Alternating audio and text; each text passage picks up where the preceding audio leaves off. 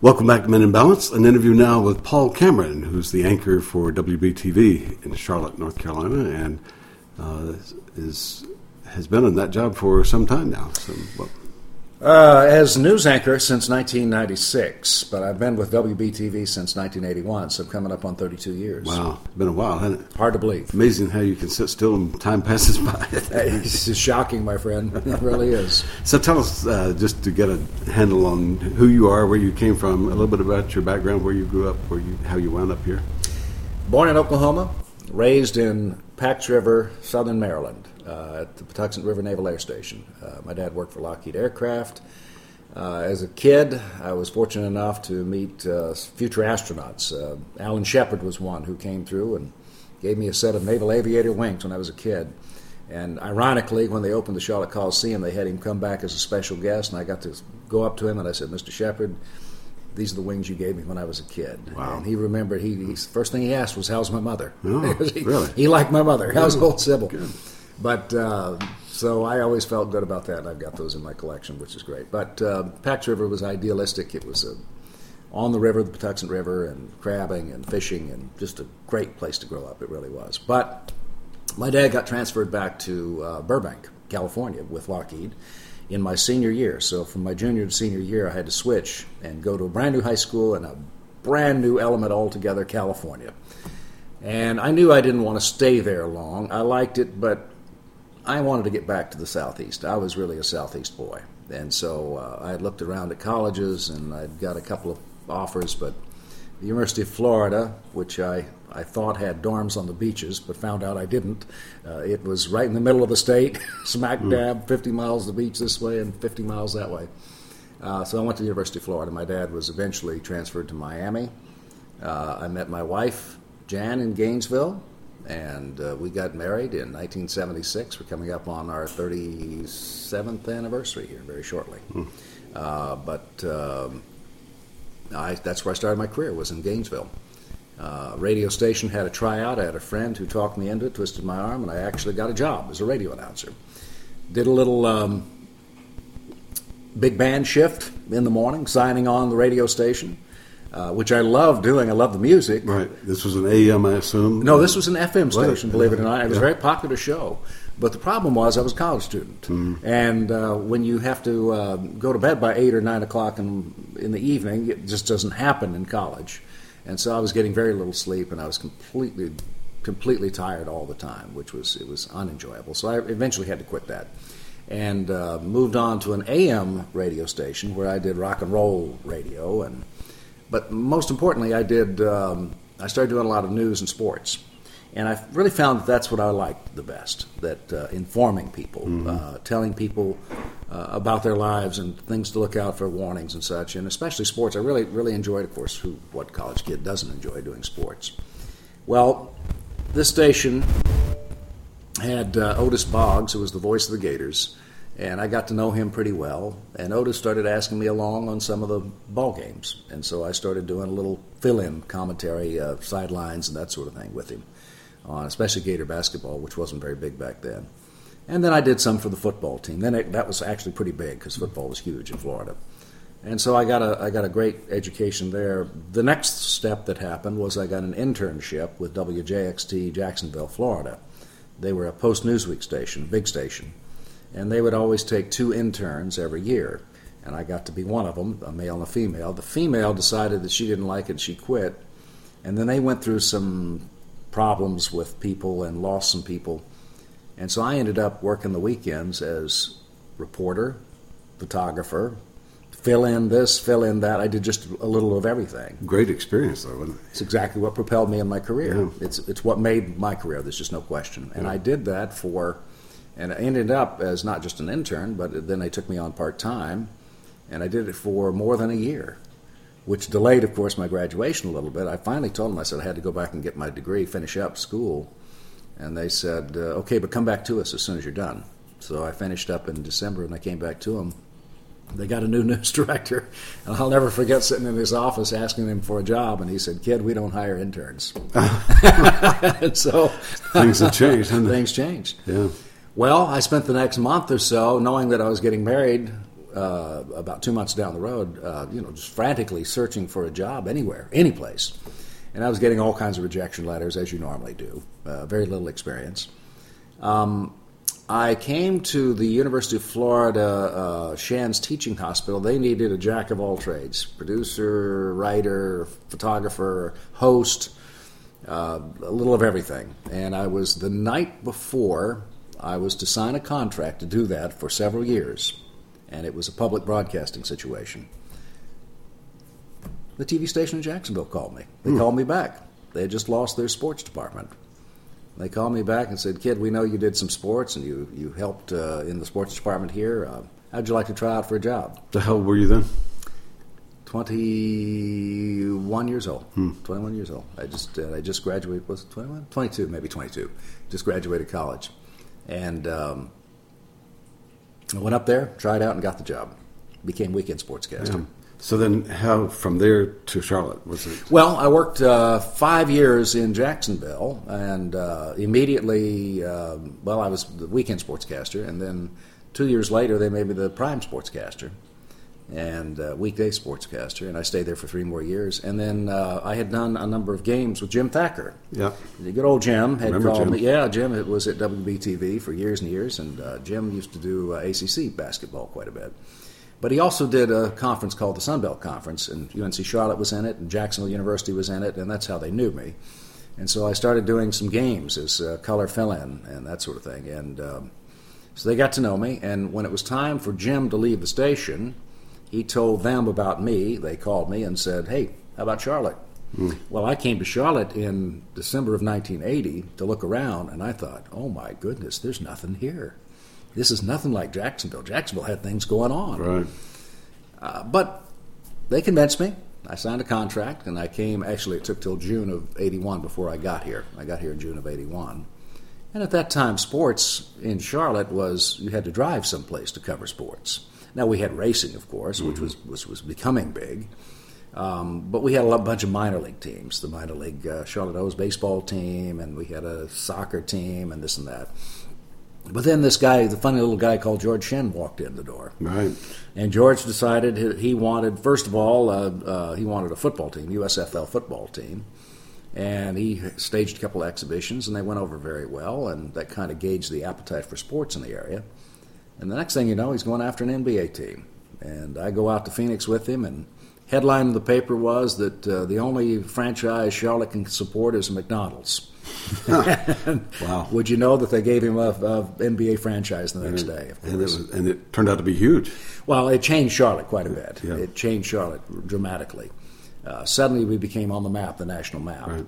And So without that, really, the Panthers probably wouldn't have had a shot. I mean, the Panthers would not have, and Jerry Richardson will tell you that, without that first major league team to come to town. There's no question. But also, Charlotte evolved as this banking center in the same time. And we got hotels and restaurants and a downtown which started to flourish. And before my eyes, my job changed from sleepy little burg to NBA town to, in the mid-'90s, now we've got an NFL franchise. And then they said to me, "Hey, we just lost our main anchor, Bob Inman. We want you to become the news anchor." When did that happen? 1996. Right. 1996. So I'm just curious, how did you feel when you got that inquiry? Was that an exciting change for you, or were you reluctant to give up sports? Jerry, it's funny because at that time I had really come in my mind thinking about my future. And I knew that sports on a local level had become less and less interesting. Not so much for me. I mean, I was always interested in sport. I loved the games. I loved the people. But the travel was tough because I was doing ACC games. I'd leave at 11:30 on a Friday night.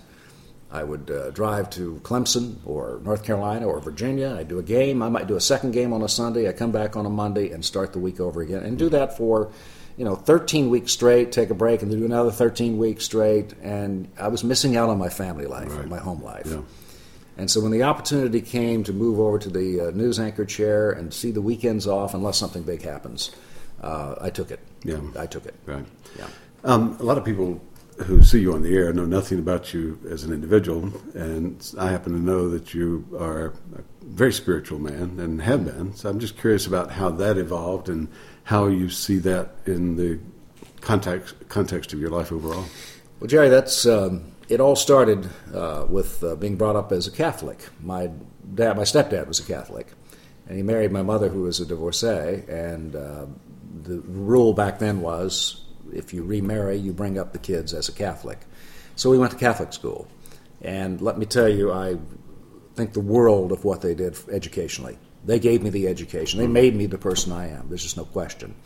But by the time I got into 6th grade, their bias against my mother started to show. They did not like the fact that I didn't go through their final confirmation, I think it was, to become a full Catholic. And my brother also, he was younger, and he was much more of a troublemaker than I was in school, and so they didn't like that. And well, anyway, my mother got upset and took us out of that and put us in public school. So 7th grade, I went on to public school. Well, we changed over to an Episcopal church, which is lower Catholicism almost. And we loved the place. It was great, and they just had great activities for the kids. It was far more inviting than what the Catholic Church was.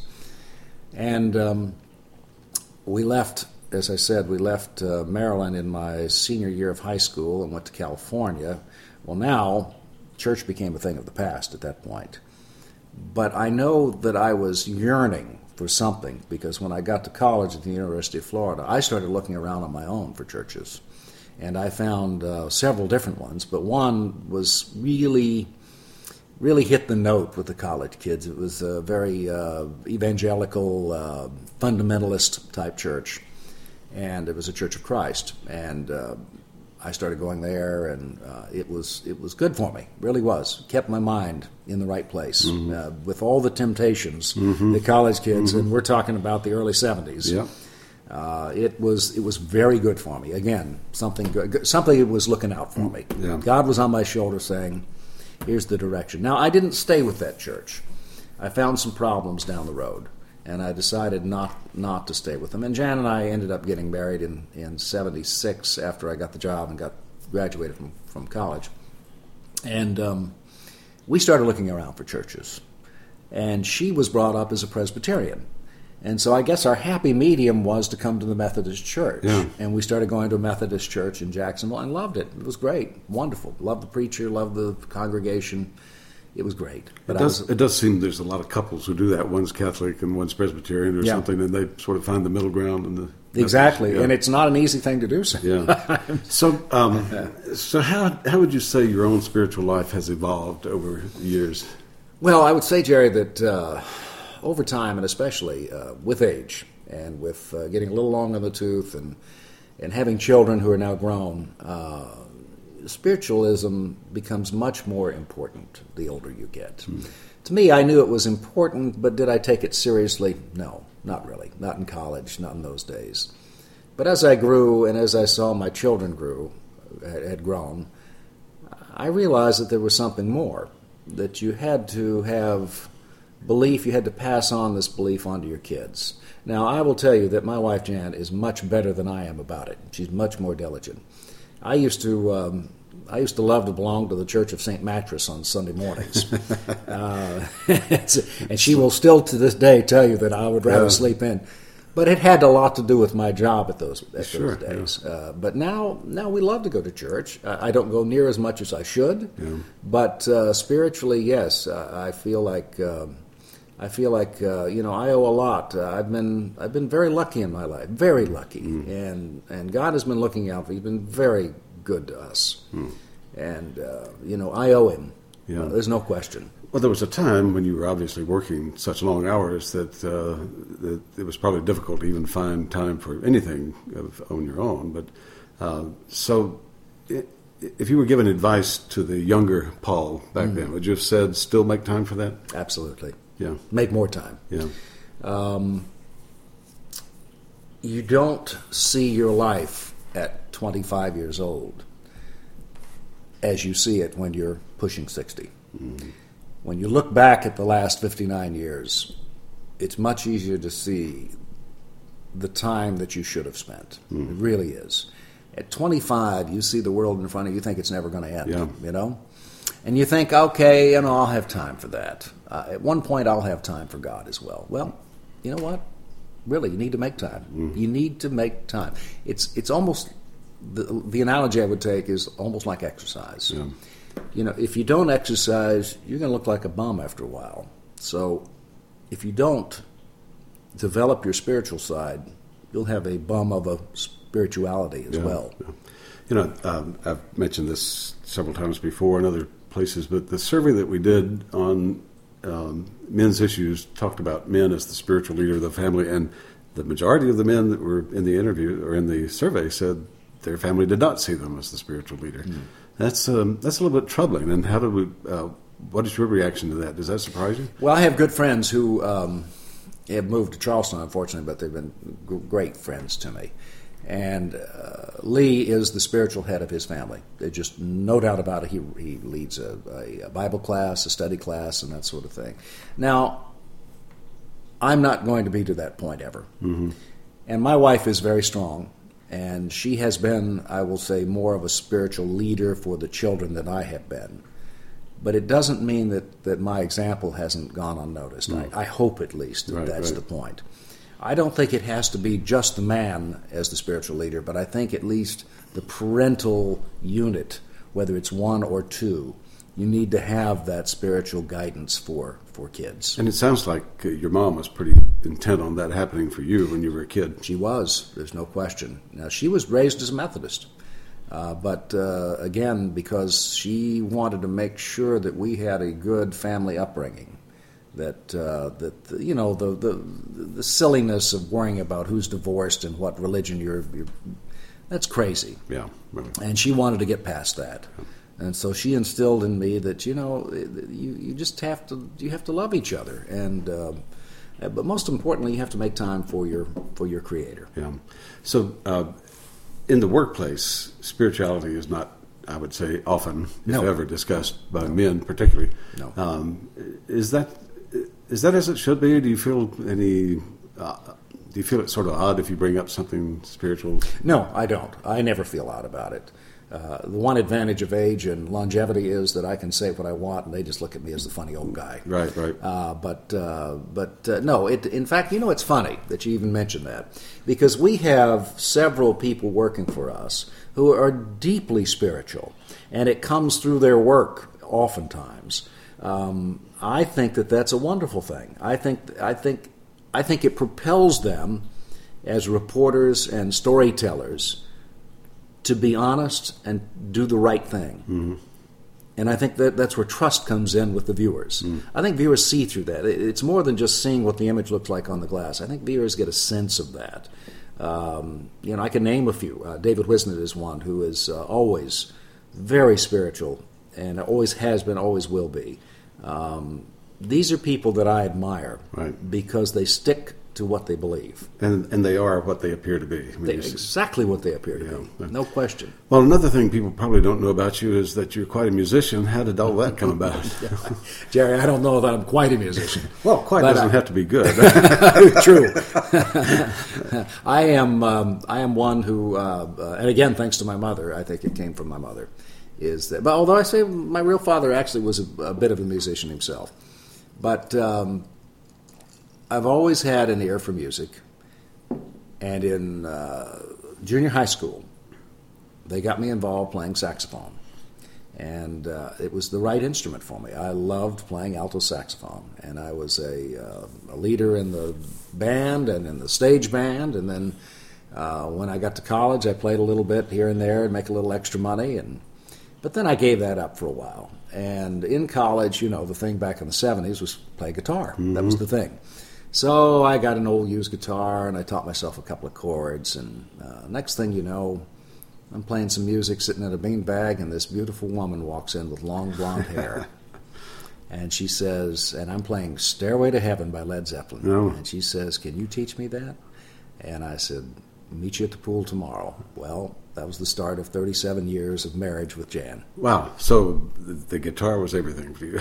It really has been, believe it or not. So tell us, what instruments do you play? I know you play guitar, banjo. Yeah, well, I can't say I play banjo. I kind of pluck at banjo. I play guitar. I play acoustic guitar primarily. I do play some electric guitar. I have one. I play bass when needed. We had a little band, and it was me and my daughter Andrea, who is quite a skilled singer, and she plays keyboards. And my son Patrick, who plays drums, he also plays keyboards and taught himself to play guitar. And then we had two other people, but the lead guitarist of the group was a guy who decided to leave, and so our band broke up, unfortunately. But when we played, I would play bass, or I would play acoustic guitar, or I'd play electric guitar. It just depended on what we needed. Back to career just a minute to wrap up. It's nice to be on the other side, I guess, of a career, so you're not worrying about career the way we do when we're much younger. But very true. What advice would you give to folks who are seeking some sort of balance in their life with career and spiritual issues and family life and all of that? No, I think balance is the most important thing. It's hard at that age when you are worried about your career, worried about the money that you're making to support a family. It's difficult, but this is where I think trust comes in. You have to trust that there's a greater force looking out for you and worship that force. And that's where your God comes in. You have to know that things are going to work out right, and I've always thought that in the back of my mind, even when it didn't look good and it didn't turn out so good at the time. I think there's always reasons down the road that you will eventually see be unveiled to you, and maybe it's not until after you're long gone from this earth. But I think that eventually there's a master plan for each one of us. Now we can take the forks in the road, and we have that human will that we can veer off. But you're going to pay the price sometimes if you make the wrong decision. So you trust in God, you worship, and you try to develop some spirituality as long as you can, and fold it into your normal life. I don't think it has to outbalance things, but I think it has to be there, one of the components. So for younger guys who may be so overwhelmed with work demands and so forth, any thoughts on how to still build that into your daily life? I mean, it's really hard. Well, don't do like I did and give in to the St. Mattress. Force yourself. Yeah. Also, it helps to marry a good woman who twists your arm a little bit. Yeah. And I think that has a lot to do with it. Yeah, that's always good. Yeah, a good partner will always get you to the right place. And I thank my wife Jan for that. She has certainly been very good for me. Yeah. Well, Paul, our time is up. Thanks so much for your time. You've been very generous, and it's good to get to know you, and hopefully good for our folks to get to know you as well. Jerry, I'm so delighted that you get the chance to do this. This Men in Balance program, I think, is very worthwhile, and I really hope it catches on. I think it's a good thing for everyone. Thank you so much. I'm Jerry Hancock, Men in Balance.